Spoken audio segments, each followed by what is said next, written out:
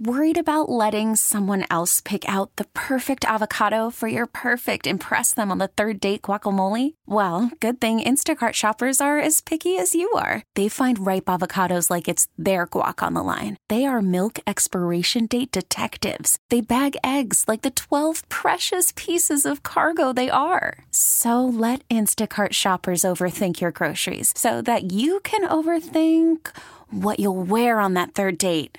Download the Instacart app to get free delivery on your first 3 orders while supplies last. Minimum $10 per order. Additional terms apply.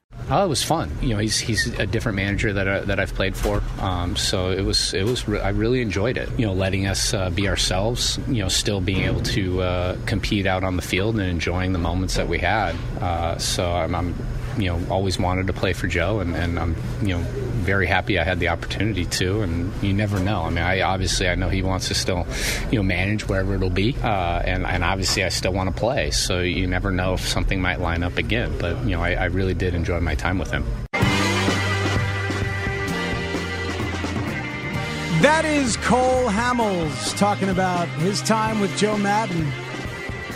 Said he'd always wanted to play for him. It's really interesting. Cole Hamels, very thoughtful guy, total pro. You see that stuff with him and Yadier Molina last night? That was ridiculous. Yadier Molina is 6 for 32 against Cole Hamels and said, when he comes inside, he comes way inside. So Yadi got upset. Loved Brandon Kinsler's comments afterwards saying, I thought that was funny. I don't know. Was Molina trying to pump up his mates? Maybe that's the case. I love talking about the nuances of baseball, be they interpersonal or theoretical or mathematical, with our next guest. He is Doug Glanville, who you have seen on NBC Sports Chicago all year long. You have read him all over the place. Maybe you've heard his podcast that he does, Starkville with Jason Stark, and we certainly appreciate the time occasionally throughout this baseball season here on 670 The Score. Good morning, Doug. How are you? Good morning. How are you, man? I'm good, man. It's the final Sunday of the baseball season, and this is not exactly what we all expected. I was thinking about that the other night when I saw you at NBC Sports Chicago, and there's Ozzy, and there's Frank, and there's you, and there's like everybody who could possibly be there because we thought it was going to be a different kind of vibe, especially for the Cubs. Absolutely. I mean, it was a shot. It was a shot that was really unexpected, especially how it went down. I mean, you thought they'd, at the very least, be there in the end, get the wild card, maybe get the division. They went into September in a good position. And we saw last year, September was a disaster, even though they went 16-12. The Brewers boat raced them to the finish. And this year, the losses just piled up. And that 9-in-a-row stretch just sort of changed the narrative about what was really wrong. It was, just a collapse. And didn't expect it, because this team is highly talented and had been down this road before. The Brewers had a lot of struggles, and especially losing Christian Yelich, but they prevailed in the end. What did you learn, Doug, from watching this? Really over the course of this month and this year, what do you think we learned about this particular mix of ball players that they've been trying to count on and expecting to go kind of next level over the past couple of years? Certainly, we've learned it's hard to get into this mode that you're going to be a dynasty. The idea. I know Theo Epstein came in, definitely gave the speech about we need to be patient. People were patient, and they delivered. And then the idea that was going to be the beginning, and it was. But once that 2016, everything sort of started to go in the wrong direction. Even though they were still making the playoffs, they were still competitive. The idea of this singular goal that he always talked about after last season, 95 wins was not enough, that the singular goal, when you measure it to that, they were going completely in the wrong direction. And, last year when Javi Baez was interviewed after the season, and he talked about we struggled to 95 wins. And I thought that was a very telling statement, because even this year you kind of felt, they're kind of there, but they're not getting on these runs. They're not sort of, getting into this rhythm. It was always something that wasn't sinking, whether it was the offense. The defense was really, made a ton of errors this season. There was always a part of it that wasn't quite working. And so, the everything kind of converged as the Brewers got hot, and the Cubs ended up falling apart in the last 2 weeks of September. It's been fascinating for me to listen to Kris Bryant over the past couple years, because there's a guy who was brought up with this love and this passion and this education of baseball by his dad, a guy who does not drink, so solid, so focused on what he's doing, and had this unbelievable run of success that we all are familiar with, culminating with the MVP in the World Series in 2016. And he talked about how difficult it has been mentally since then. And some of the quotes he gave last week to Sporting News, I don't know if you saw some of these, Doug, where he talked about in 2017, he said that year after 2016, I was miserable. I was just like, I don't know what's going on. Did I forget how to play baseball? You feel like it's the end of the world. You feel like everybody hates you. Nobody wants to look at you. It's kind of hard to see things positive. In 2017, he had a better batting average, a better OPS, had more doubles and triples than the MVP season, but he couldn't enjoy it. This game will screw with you, even if you're as strong and as well built for it as Kris Bryant. Well, I think about, when you say that, I think about Jimmy Pearsall, who was the late legend, who also was my outfield instructor coming up. And he always said, this game will bring you to your knees. And so it does seem like, the storyline of, wow, you won the World Series, you're MVP, you're Rookie of the Year, you're everything, and you're on the top of the mountain. But then you got to stay on the mountain, and everybody's gunning for you. And Bryant, I think also that is somewhat spoken to his personality, that he is someone that kind of low-key, sort of like Scott Rowland. Scott Rowland just wanted to kind of bring his lunch bag, get to work, love the game, and go home. He wasn't like into the flair and the fanfare, and he was kind of a chill guy, and that seems to be how Kris Bryant is. Just wants to kind of go in, do the work, enjoy the game, and there's a lot of expectations. And when you're talking about dynasty, yeah, you won the World Series, we want to win more, and trying to live up to it, knowing that every team year to year is finding little pieces to try to sink your ship. It's tough to stay on top. It's just really difficult. You don't have this Yankees world back in the 70s, 90s, whatever, where they just went on their run. Every team is finding that little possible edge under that little rock, right, to find a way to win. And it's a lot more difficult than stated. To literally win 5 championships in a row, it's just impossible at this day. Well, it's interesting. I because you bring up the Yankees, and it came up the other day in conversation. Those late '90s Yankees teams, with Jeter and Bernie Williams and Posada and Andy Pettitte and Paul O'Neill and all those guys. What they won is unbelievable, and you don't necessarily expect the Cubs to win that, but the difference with that batch of people.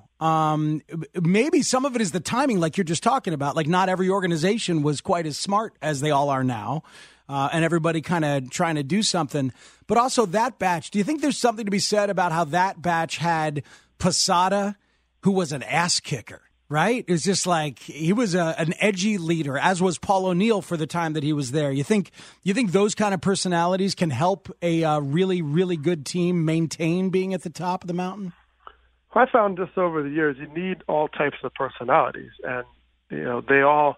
You heard Cole Hamels talk about, well, we can be ourselves. Well, if you're all different, that's fine, and if you're on that common goal, each different personality is going to carry the team at different times. You need this quiet guy, you need the rah-rah guy, you need the guy kicking over chairs and whatever. Yeah. And so there's.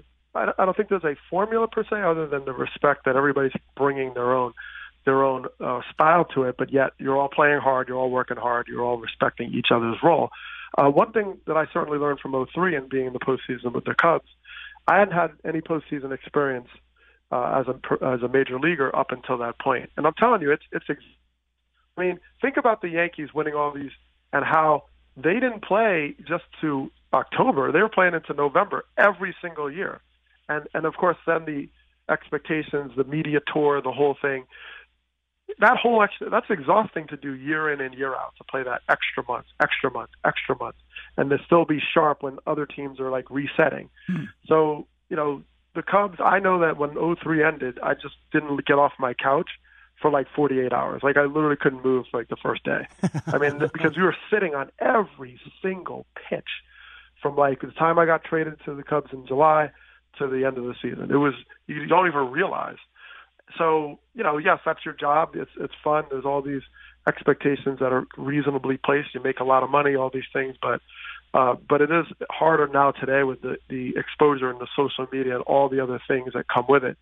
The Yankees definitely found ways to do it. They had the depth, they spent the money, and things just kind of fell their way. And the Cubs did not have that happen in 2019. You learned outfield from Jimmy Pearsall, and I knew Jimmy a little because he was the baseball expert here on The Score when I was a producer and a part-time host early on, and I treasured all those conversations because Pearsall learned to play the outfield from Tris Speaker. Right? I mean, that's the guy who taught him. So, Doug, you're like Tris Speaker's center field grandson. Right, exactly. I mean, Pearsall was that guy you talk about, right? Screaming at you, but he was a great coach. He was a great coach. He would hide in the orange trees, hide wherever, just to make sure that you were moving on every pitch. Whether it's hit to you or not, he didn't care. You need to be moving and in motion. He didn't take any pitch for granted. And he would call you on it, and he taught me all kinds of drills about hearing the bat.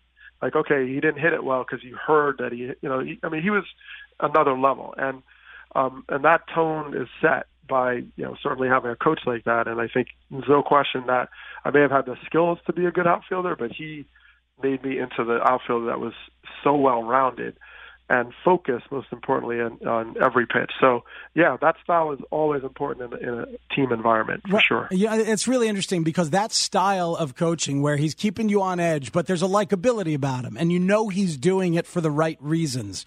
That's a quality that I think may have been missing from this Cubs batch. Over the past couple years, it's just like that demanding and yet likable leadership, and I think it's harder to do maybe in modern times with the modern player. Yeah, well, I'll tell you what's also harder is that you have this analytics world, because you could have a coach say, "This is how you do stuff. Here's how you make certain decisions," but the decision trees are already laid out in the analytics. You have a whole department dedicated to this is how you run a bullpen. This is when you steal a base. This is how you make a lineup. I mean, it's all done. And managers more and more are PR reps. They're supposed to keep people together, personnel, HR kind of, but they're not as dependent on X's and O's. And I think that's what collides to me for Joe Maddon this year, because Theo Epstein, the front office, sort of made a decision, right? They remember they did all these moves kind of around Joe Maddon, right? Yes. Chili Davis, coaches, everybody, the staff's gone. They had exit interviews last year with John Lester and everybody saying, what's up with the culture? So when you do all that kind of around Joe, I'm sure they included him to a certain degree, but it was, they kind of cut his legs out from under him to some degree, right? I don't know if any of those coaches were anybody he chose, right? I mean, Mark Loretta. So, given that environment, Joe is, a workable guy, works with a lot of people. Once you've done and removed all the bushes, right, you fix the culture, you change the coaching staff, and Joe Maddon's the only one left, there's nowhere to go. Even if you could look back and say, what a great run. The guy brought a championship to Chicago after 108 years. But it's hard to make any other decision. I think that's the corner the Cubs front office is in right now, because how do you go back after you've removed all his coaches, fixed his culture? And here's the other thing, Matt. Like I interviewed with the Tampa Rays after Joe Maddon left to go to the Cubs. I actually interviewed in a managerial. And most of their questions were about culture. Most of the, and I don't know if reading between the lines, but, and I heard a lot of these interviews are not as much X's and O's as you think, other than analytics. It's more like we have the coaching decisions already understood by our analytics department. Now tell us how you're going to create a culture. And that was really interesting to me, considering Joe Maddon's popularity, his success. But even then, like, a lot of coaches have trouble sustaining whatever culture they create because the bottom line is winning, especially in Chicago now at this stage. So it's hard to kind of like, oh yeah, you can be this like rah-rah guy every day for 5 years. It just gets old a lot quicker, because the X's and O's are going to bite you at some point, no matter who you are. And as adaptable as Joe Maddon is, he's been a player development guy. He's been a coach. He's been everything, bench coach, coach, manager. He's done everything. This day and age is about lateral movement. You get a guy who has major league experience, who's respected, has had a lot of success. You groom him at a special assistant level to the GM, and you laterally move him into the managerial room. And So look at these managers we've had over the years: Mike Matheny, Robin Ventura, Craig Counsell. Most of these guys, Weiss, they didn't manage at all. Most of them didn't manage anywhere. And so that's what coaching and managing. So does Theo Epstein have the right fit for a guy who's kind of analytic? Culturally, you need someone that handles the culture and doesn't worry as much about the X's and O's. Joe Maddon is just exclusively involved in so many different areas because he cares about it. I don't know how that goes forward with all these moves that have been made around him. So that's where we're at right now, and we'll know, I think, in the next 24 hours. Yeah. Boy, that's great stuff, Doug. The fact that was the atmosphere in Tampa, and it dovetails a bit with the atmosphere here. But everything you said about how the X's and O's matter a little bit less because those things are laid out for you, and sometimes that president of baseball ops he's dictating some lineups and dictating some choices. And as I think about Alex Cora and Rocco Baldelli and Aaron Boone and the names that you mentioned, David Ross has been learning all facets of the organization as an assistant to Theo over the course of the past couple of years. He's been there. Yep. He's been sitting in the suite and doing paperwork on the table behind him and some shots on TV. He's been around and learning different levels of the org, learning different perspectives and stuff. And that's talk about a guy who knows culture. That's a guy who knows culture. I mean, those are the managers of the future. They're of today. The 40-something, guy that's had success, Craig Counsell, quick learners, doesn't have to go to winter ball and minor leagues to kind of pick it up. Mm-hmm. Learns the organization through and through, and you're groomed. And keep in mind, managers now are surrounded by people that are going to replace him. I remember the Brewers did it years ago. They had Willie Randolph, Davey Lopes, Ron Renneke. They had all these guys that were managers. and so it's not a comfortable situation for any manager today because your replacement is probably on your staff or certainly in the organization somewhere already being groomed. Yeah. So they have succession planning. It's like, King Henry VIII. They're planning it out as to who's coming, and it. So you're a fungible asset in this world where you're just buying your time, and it's going to all collide against your success and the numbers. And you can be friends off the field, but you don't have to run my team. And that's where we are. Now I'm picturing hitting coaches as wives. Who's Anne Boleyn? Right. You got to lose your head though. That's the danger. each hitting coach goes away when they get bored. It's like you either follow this or you get the guillotine. Easy choice. Well, yeah. I think everybody knows the choice. My God. All right, Doug. This should be great playoffs, man. There's so many good teams.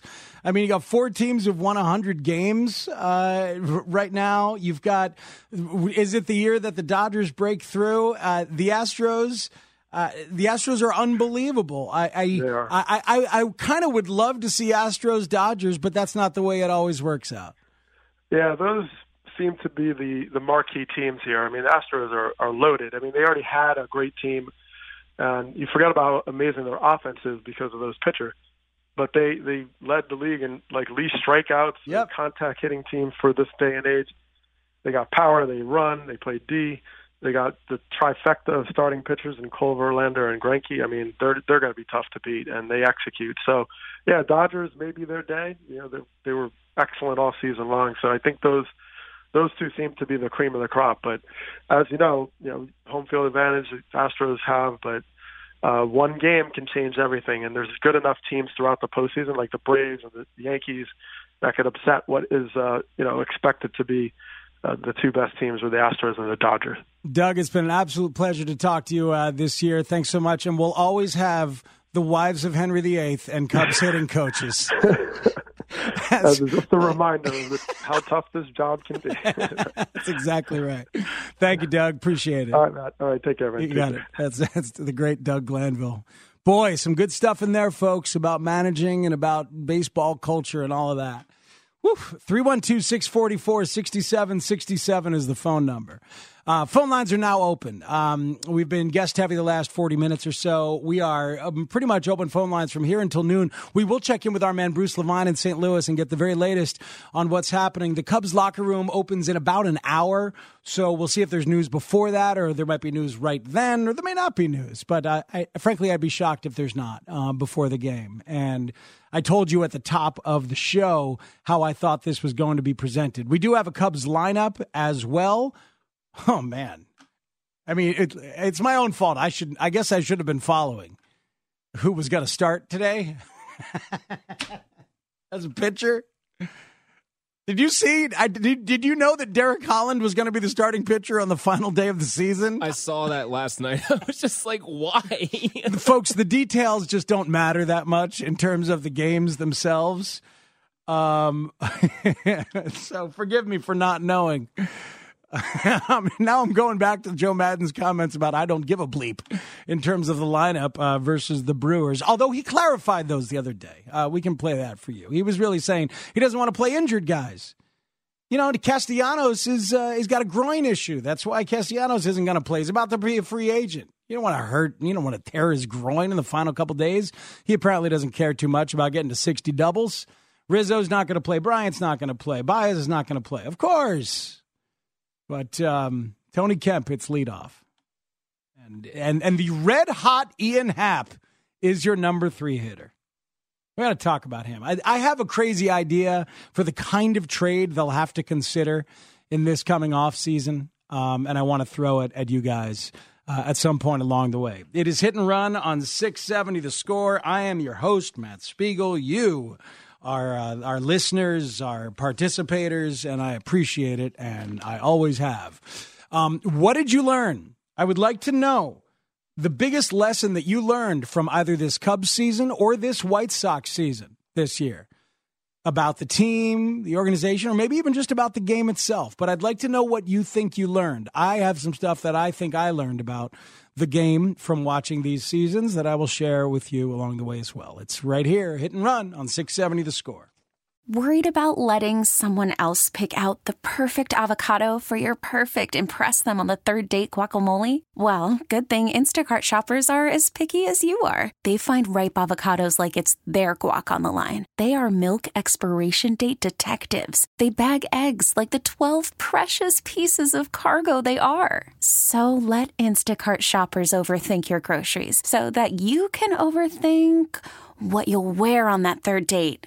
Download the Instacart app to get free delivery on your first 3 orders while supplies last. Minimum $10 per order. Additional terms apply. I've been doing this for a bit, and I know I'm a little bit different at times. And so for me, it's really important to have that kind of support from the ownership and from the front office personnel to understand me in a sense. But I think I've had some wonderful mentors to this point. The fact that Theo and I interviewed with Jed about 10 years ago, actually. So we knew there was a lot of common ground, commonality regarding philosophy. And that's what it comes down to. I mean, you're going to ask me a lot of questions in a couple minutes, and I'm happy to answer them all.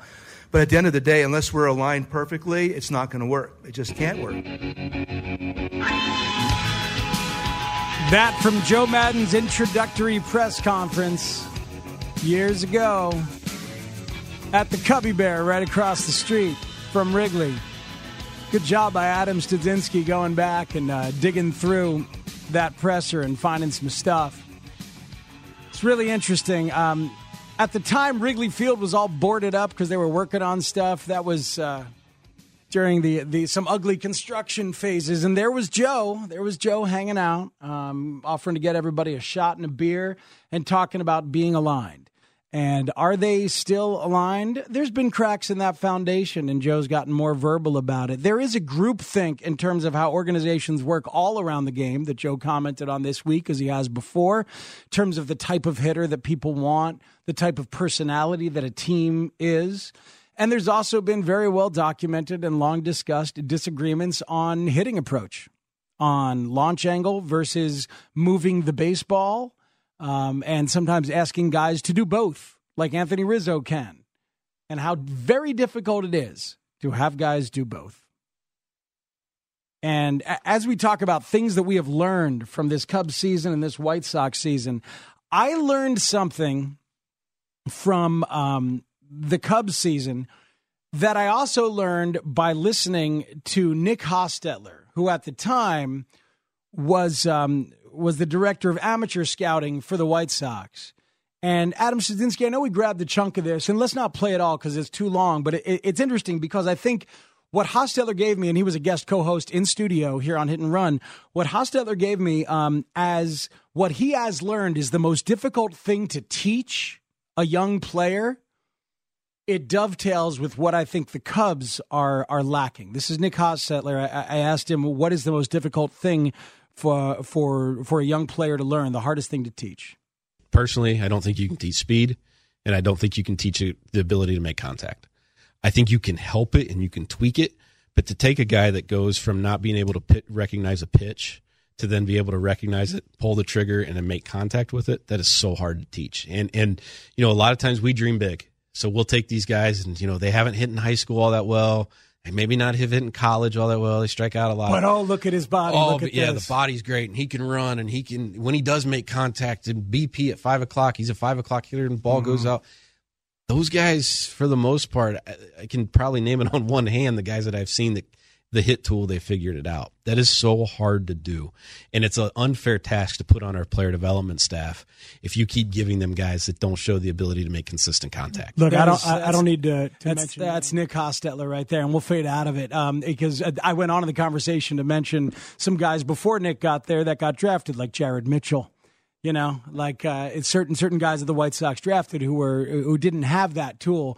But we can look at the Cubs and look at how difficult it is, what Hostetler's saying, to teach the ability to make contact. And if you can teach that in development, then you're a superstar organization. But it is an unfair thing to ask your developmental staff, he said. And I think that very much goes for your big league hitting coach staff. It's unfair. It is unrealistic sometimes to ask sluggers to learn how to hit for more contact. It's very, very rare. You know who's good at it? Guess which organization is good at teaching their good hitters to be better at hitting for contact? Just take a wild guess. Yes, the Astros. Alex Bregman's strikeout rate has gone down, swing and miss rate. George Springer's swing and miss rate has gone greatly down. I mean, the Astros are a freak of developmental nature. Absolute freak. The Astros have the highest strikeout rate for any pitching staff in the majors. And the Astros also have the lowest strikeout rate for any offense in the majors. It's ridiculous. So whatever they're doing, whatever they're teaching, is really, really effective. But that is something that I certainly learned about baseball as I watched this season with the Cubs.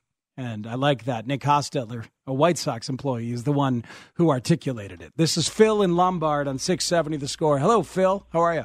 Oh, good morning. Thanks for taking my call. Of course. I think it was I think Doug Lanville hit the nail on the head with respect to was managers this year, and that pretty much the game is kind of being run by the front office and their analytics. And I kind of really surprised or learned this year that really with Theo doing it his way this year, again, the blame's going to fall on Joe, which I think is very unfair. Again, did it his way this year and it didn't work out. I mean, really sad day for a Cubs fan that they're possibly going to lose the best manager they've ever had. Again, I'm going to go back to the 2016 World Series or playoff run. I have a little different take. I see a team and a manager that was down 2-1 to the Dodgers with two games coming up in L.A. and wound up pulling out that series, and then was down 3-1 to Cleveland. He had to go there for 2 games, but everybody continues to talk about how they almost lost the World Series. I got news for you. Terry Francona did blow the World Series. He was up 3-1 with 2 games at home. He lost it. Dave Roberts was up 2-1 with 2 games at home. He lost it. So, I'd like to see how that resonates with you and the rest of the Cubs fans. Hey, Phil, I appreciate the call. I appreciate your call. Appreciate your passion. We disagree a bit on where blame lies. I broke it down in hour number 1, and it's a big pie, and there's some for everybody. I think that what's going to go down in history is 2 things. Number 1, Joe Maddon is probably the greatest manager in modern Cubs history. And number two, it is also time to part ways after 5 years. I think both things can be true, and they are true. That's my opinion.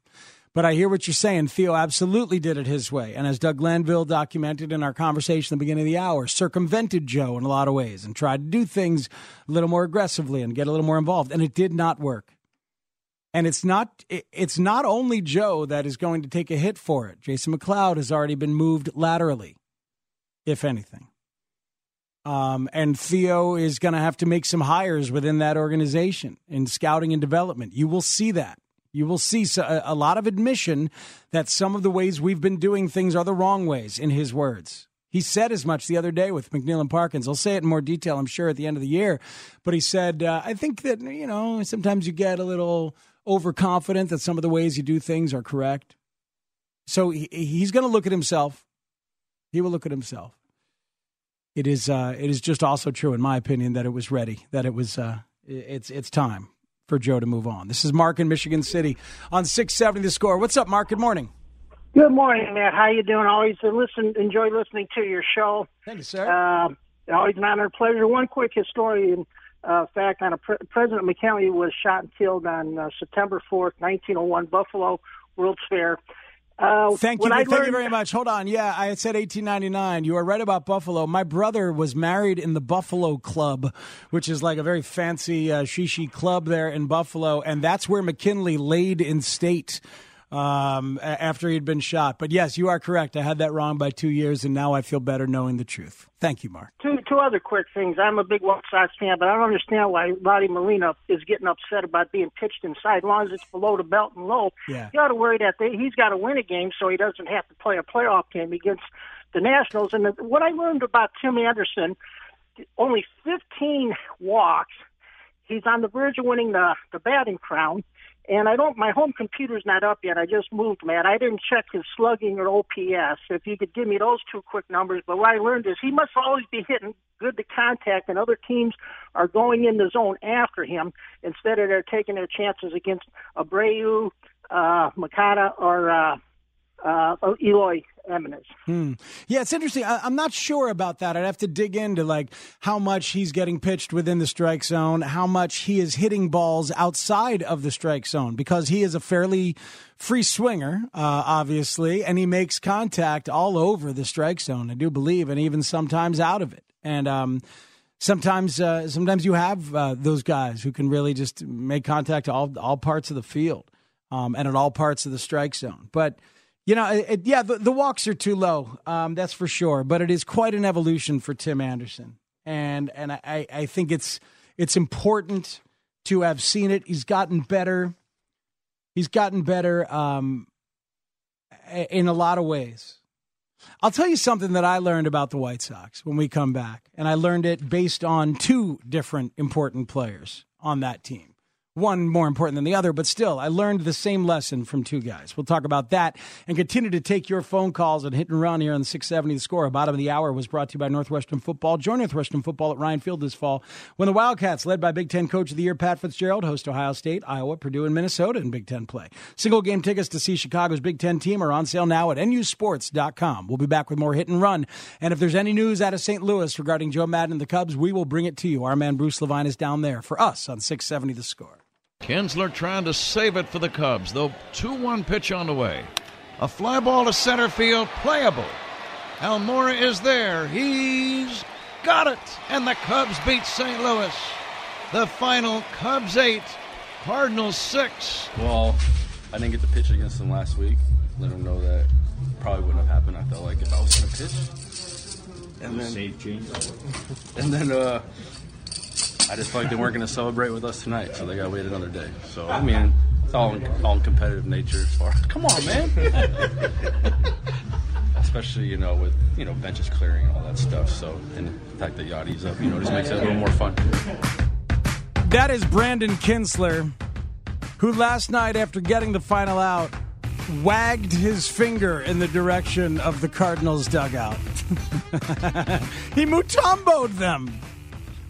Last two nights, Cardinals and their fans hoping for a possible coronation of division, and they have not gotten it. They could get it today. And Lord knows they're having a better finish than the Cubs, so it's not like it's not like there's any sort of vindication. But it was just a weird one last night because the Cubs are dead, and the Brewers had 2 nights to capitalize and catch the Cardinals. After this whole month of what the Brewers have done, this unbelievable run that they've been on, the Brewers were 21-4 over their last 25 games going into Friday. 18-2 in their last 20. But they haven't been able to win the last couple nights. 2 chances to capitalize as the Cardinals have beaten them. They couldn't do it. Josh Hader blew a save with 1 out to go. And then, hey, it's Matt Albers giving up a walk-off home run to Trevor Story last night. Lorenzo Cain got hurt.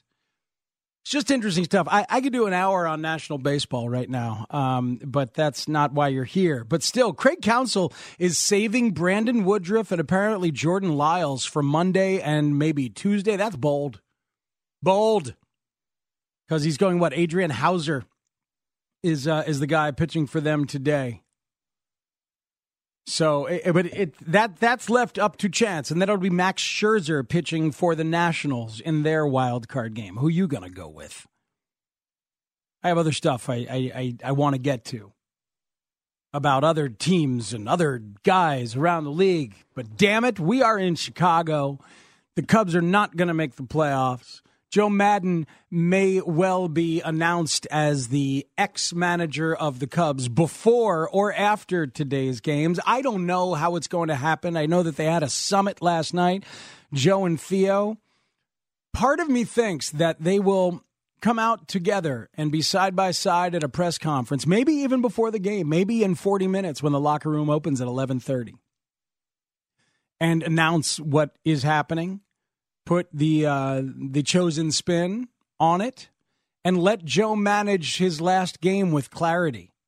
I think that would be the classiest way to do it, frankly, considering where we are in the news cycle, considering where we are with everybody knowing things, and the way that the Cubs have tried to take care of their people and be genuinely kind to their people, and the way that they have this genuine affection for Joe. I'm sure he will be involved on the logistics of how this all goes down.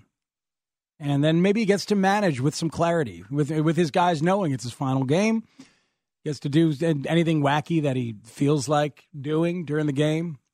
Maybe switch to an 867-5309 lineup one more time. Just a hunch as to how they would do it, but if not, probably after the game. Just thinking out loud here live on the radio. It's Hit and Run on 670 The Score. Ron on the South Side, what did you learn about the White Sox players this season, Ron? Okay, before I get to that, I have to say, just enjoyed you every Sunday, listen to the show. And you know what? Baseball is still life, yes, man. Yes, Baseball. It is, Ron. There we go. Goes back a long time. Thank you, sir. We sure do. So, real quick. One of the things I learned with the concept was gap to gap. I was reading a couple of weeks ago when Tim Anderson was talking about, in some kind of way, he waited a little long. He could see the ball better. But you know what, Matt? What's most impressive about the batting title? That his batting average improved almost 100. He hit 240 last year. Yeah. He hit 240, his batting average. Mm-hmm. So that's it. And then one other thing, man, just because I actually like when you do, national baseball, too. An amazing stat was that we know the Twins had 5 players that hit 30 home runs.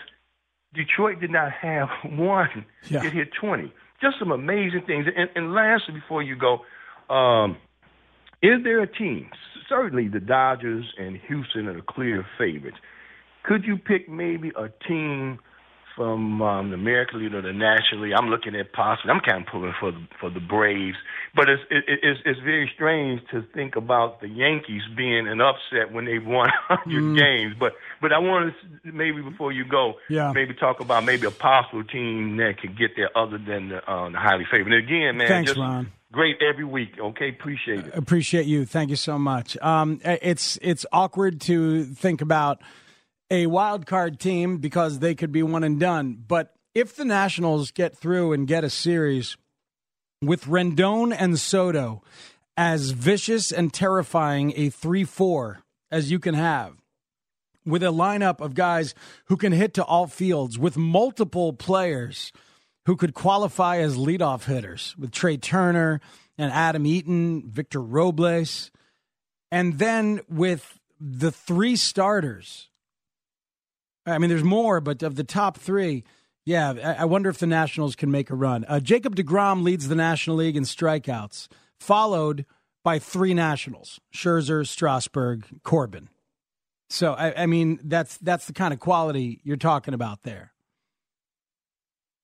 But in the American League, I think the Astros are an absolute freaking juggernaut. Verlander and Garrett Cole are going to go 1-2 in Cy Young. No question about it. And they should. Verlander yesterday had 12 strikeouts and 6 innings pitched. He finishes 21-6 with a whip of 0.80. That's the whip on the year. They're going to have 3 guys with a whip under 1, including Zach Greinke and Garrett Cole. 3 guys. Verlander got to 300 strikeouts yesterday. He and Garrett Cole both got to 300 strikeouts. Second set of teammates ever to do that. Randy Johnson and Curt Schilling with the Diamondbacks is the other. Unbelievable. 106 wins for them. And Garrett Cole goes today. I just, with the 2 of them and Greinke and then that offense, if the Astros don't win it all, I will be surprised. Even in this crazy game and its wacky postseason, I will be surprised. It is Hit and Run on 670 The Score. 1 more hour to go. Phone lines are open for you at 312-644-6767. Our man Bruce Levine is in St. Louis if anything should go down. And in the meantime, we've got 1 final hour of Hit and Run on the season. And then it's officially football season in this town at noon, as we continue to rage against the dying of the light that is the baseball season. It's Hit and Run with Matt Spiegel on 670 The Score. T-Mobile has invested billions to light up America's largest 5G network, from big cities to small towns, including right here in yours. And great coverage is just the beginning. Right now, families and small businesses can save up to 20% versus AT&T and Verizon when they switch. Visit your local T-Mobile store today.